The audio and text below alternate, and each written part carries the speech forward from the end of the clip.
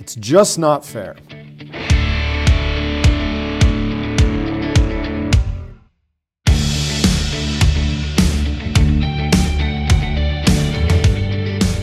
Control the controllables is a phrase you hear a lot around sports and performance, it applies very much to life as well.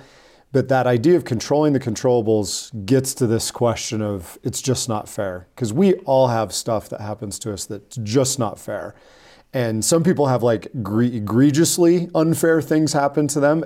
Often happens in our sporting situations. And I know, Steve, that you have one of the greatest it's just not fair moments I've ever heard. I wish you would have been there. I wish I would have been there too. I would have lost my mind. Well, if we roll back the tape, we were robbed. Yes. We were robbed, and it was at my rival high school, and probably 30 minutes away from where I grew up. It was a basketball game, and it was awful. How awful was it? This is how awful it was. Okay, little backstory. Senior year, Okay. 2 evenly matched teams. We had developed a rivalry during our junior high years. So it was one of those things that's brewing over time. Yes. Awesome. And we didn't like them. They didn't like us. As I said, we were pretty evenly matched. So we had beat them at home. And so now we were in the second game of the year, near the end of the season, and we were playing at their gym. And their gym was an older gym, built probably in the 60s. The Hoosiers Cracker Box kind of gym? It was really small, and there was something kind of unique about their gym that was different from other gyms that we played in. We played in a really large, expansive gym. Their gym was small, and at the end of the court, there was about 6 feet, 7 feet from the end line to a brick wall. Nice. And concussion waiting to happen. Yes. And above the hoop was a balcony on both ends. Well, our students were forced to sit on the side. They had students on the side as well, but they also had students in our end of the So like the up gym. behind the hoop. Yeah. So That's an epic student section, by the way. That's so in the great. second half, we are looking into the glass. We're looking at the rim. We're shooting free throws, receiving unkind messages from the students. One-fingered messages, Yes. other various messages. So pretty crazy, but pretty fun. You know, pretty fun. And the scoreboard was also very visible. Okay. It was right by the student section on the brick wall. Okay. And so you could, when you were looking to the end of the court, it was within your vision. You could see the clock, and that becomes important later on in the story. So. Tell us more. Yeah. So this goes down to the wire. Okay. Okay. And we're down near our basket. Okay. And there's a jump ball. Okay. And So hold on, what's the score here? we are down 1. Okay. Down 1, jump ball. Yeah. This is like a movie ending. We're setting this up for a good cinematic finish. Excellent. I know you love the word cinematic. I do. Yeah. Cinematic. Jump ball, and the listeners need to understand.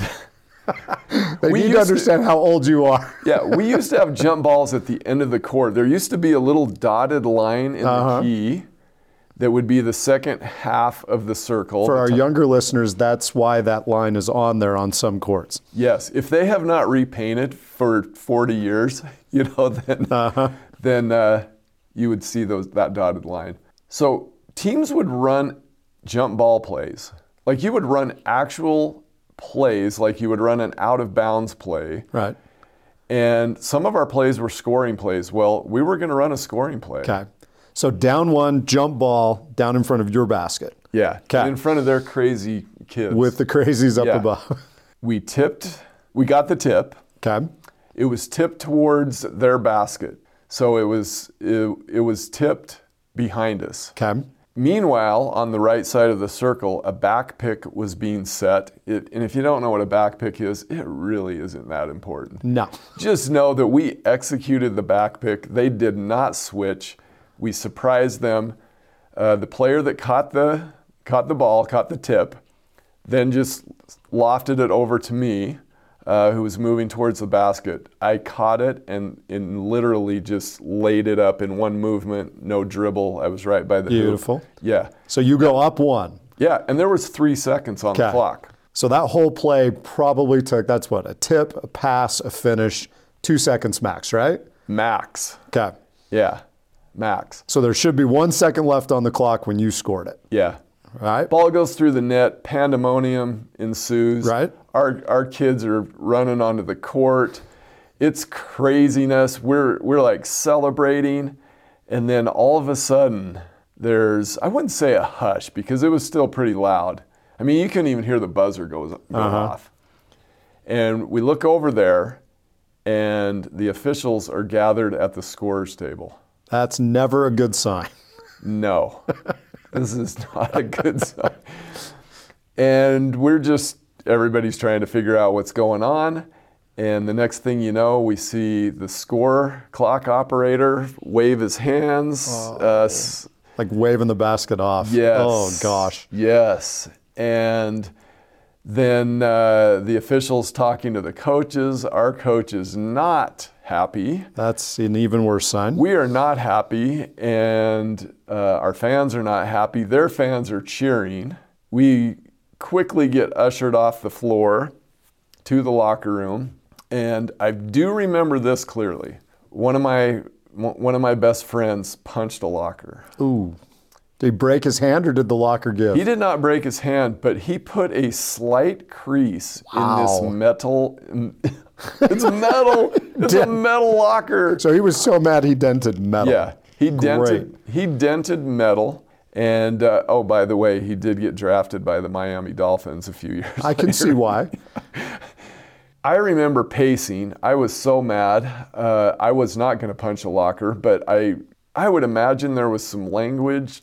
I don't know. It was not. This is a kid show. We'll leave that out. This was not a good situation.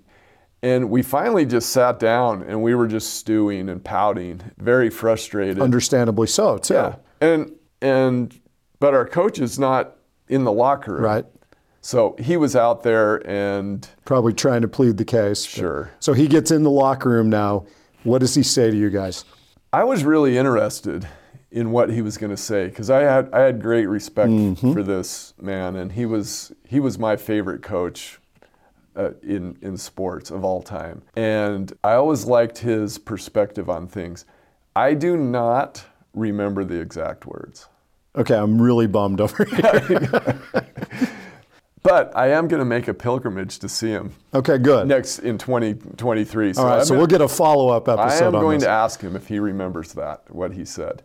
I do clearly remember the feeling I had. Which was? When we left that locker room. Which, the feeling was this: we are going to control everything that we can control. And it was almost like he was tying a ribbon on this thing, and we're done. We have zero control over this outcome. We did everything we could do. What are we going to do from this point on? That's awesome. And 30 miles later, he took it a little further. Do you want to know that? Sure. We got back to the school. He had on his shoulder what we would call a beta machine. Okay. It was one of the first video recording beta tapes. So we have jump ball circles and beta tapes. Beta eventually lost to VHS. Yes. Yes. Which I don't know why, because beta tapes were smaller. Right, and we love small things. And we love small tech. Yeah, we went with the big clunky VHS. Huh. Anyway, the locker room had kind of cleared out, and as we were getting ready to leave, there was a few of us still there, and he had his recorder, and he said, "Hey, let's go look at this." Okay. Now, this is not common. People at this time were not watching, high school teams were not watching film. Yeah. This was, so we walked up the stairs to our wrestling room where there was a TV up there. He hooks it up. He fast forwards to the end, and lo and behold, the scoreboard is it's in the view. Right. It's right on the camera. So we are getting a look of the jump ball by the basket, including the clock. and the ball fell through the net with 1 second left. Oh, ouch. Confirmation Ouch. that you were completely robbed. Yes. Was that a good thing or a bad thing? I think it was a good thing. Okay. I think it would have been much more painful to not actually know. Yeah. So we knew. I do remember that there was nothing said. So it was just watch the video, shut it down. He shut it down, he popped the tape out, put the thing back in the shoulder bag. It was a kind of a big piece of equipment. And he just looked at us. There was a handful of us there. He just looked at us, and it was just eye to eye, knowing that we are gonna, from this point on, we will control what we are gonna control. And we hope we get another opportunity. And did you get the other opportunity? We did. Yes. Because in where I grew up, we had district tournaments before state tournaments. Okay. So you had to win a district tournament to get to the state tournament. To get to state. So we actually had the number 1 seed. We won the conference. Okay. But that didn't get us to state. So you had to play your rivals again, the people in your district, which we had a 3-team district. You had to play them again to get to state, which those were crazy games. Those were fun games to play. Life or death games, NCAA tournament quality. So we were the number 1 seed. We had the home court advantage, and the other 2 teams played. Our rival won that game, and so they play us again. We're playing for the 3rd time, our senior year, the last game that we're going to play with this group gym of players against, in this rivalry situation. And we beat them by 20. Beautiful. That is so cool. What a great example, too, of E plus R equals O really comes out in this. And that's an old equation. It gets thrown around in like psychology and stuff like that. It came from a clinical practicing psychologist in Southern California in the 50s. But it's this idea that the event plus the response equals the outcome. So an awful event like that, totally unjust experience, not fair at all, but it's an event in the past, and we can't control anything about the past at all.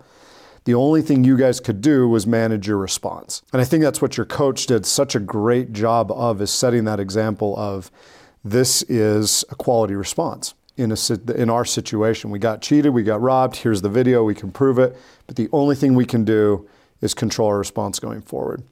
Which we did. Yeah, and you did well, because the quality of your response leads to a better outcome. If you have a high quality response, you're going to end up with a higher quality outcome regardless of what the outcome is. And so that's such a great example of how do you respond in those moments when it's just not fair. You control the controllables, you live on that E plus R equals O, and that's such a great equation to think about. And there's a couple of questions that I would love to dig into that I think will help our parents out. Because if we can get good at this as parents and help coach our kids on how to be good at it, it helps them to perform at higher levels. The first question there is, how do you get better at this? Any ideas on how you get better at this?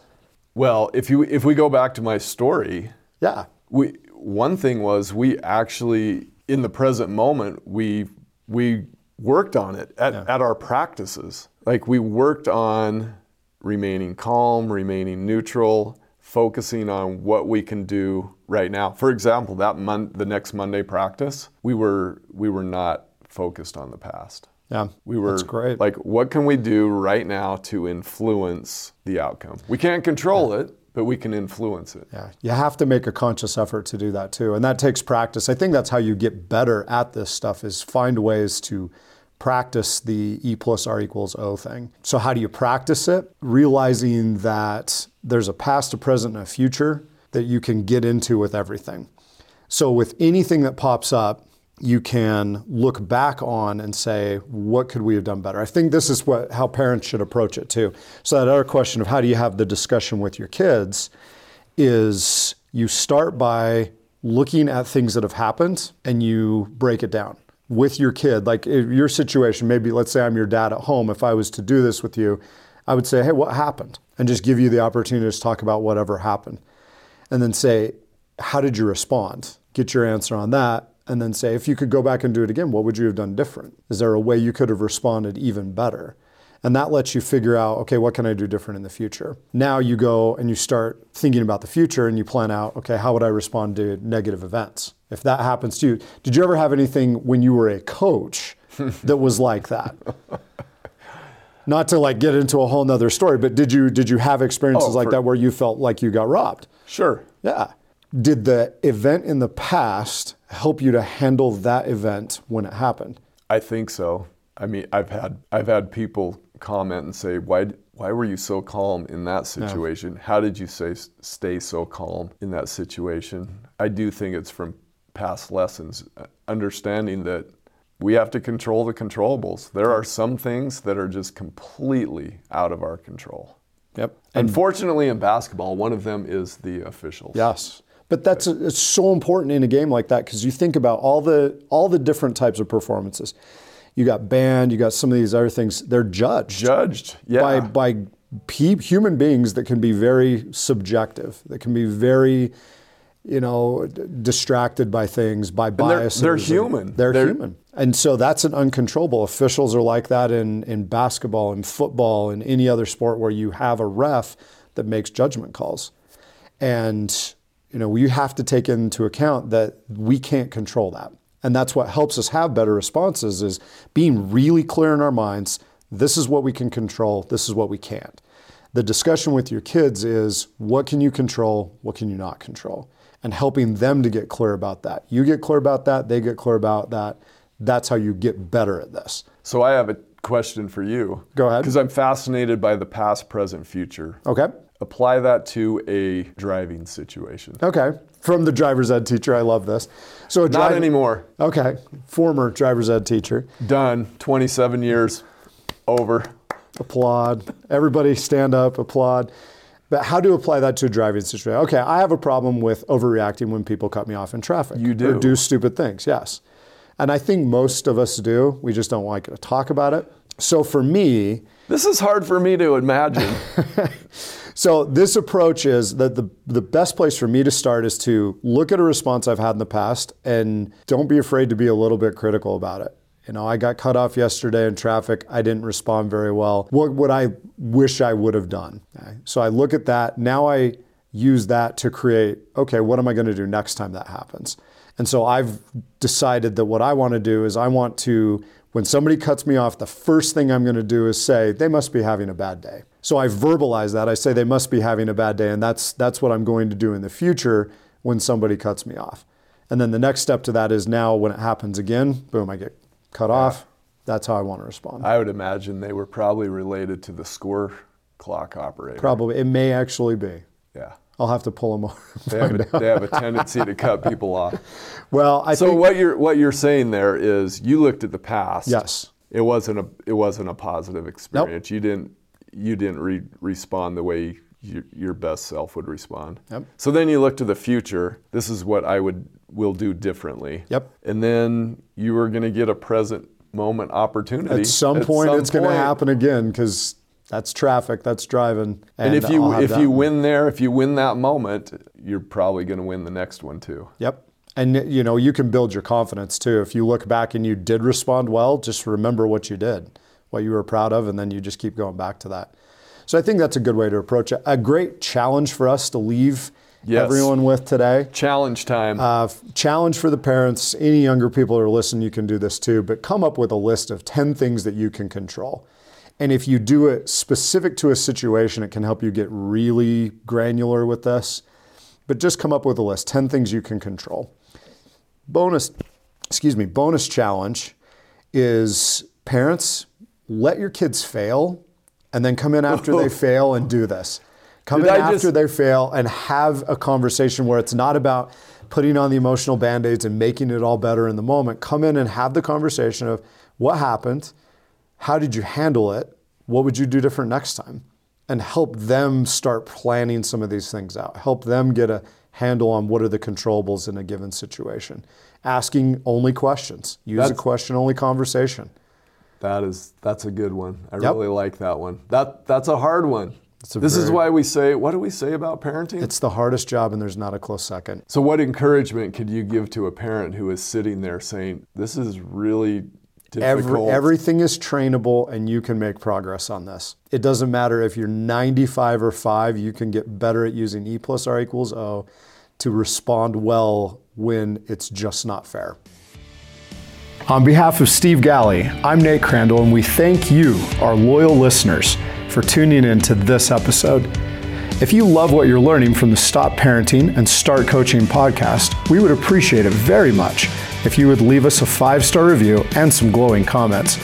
We also encourage you to share this episode with your friends and family who are parents of athletes and performers. And if you want to explore further and see what Steve and I are creating to help thousands of parents, athletes, and performers, please visit our company's website at createtransformbecome.com. That's createtransformbecome, all one word, .com. There you will find a growing number of resources to help you elevate your performance. Thank you again for your support, and we encourage you to create a magical relationship with your athlete and performer.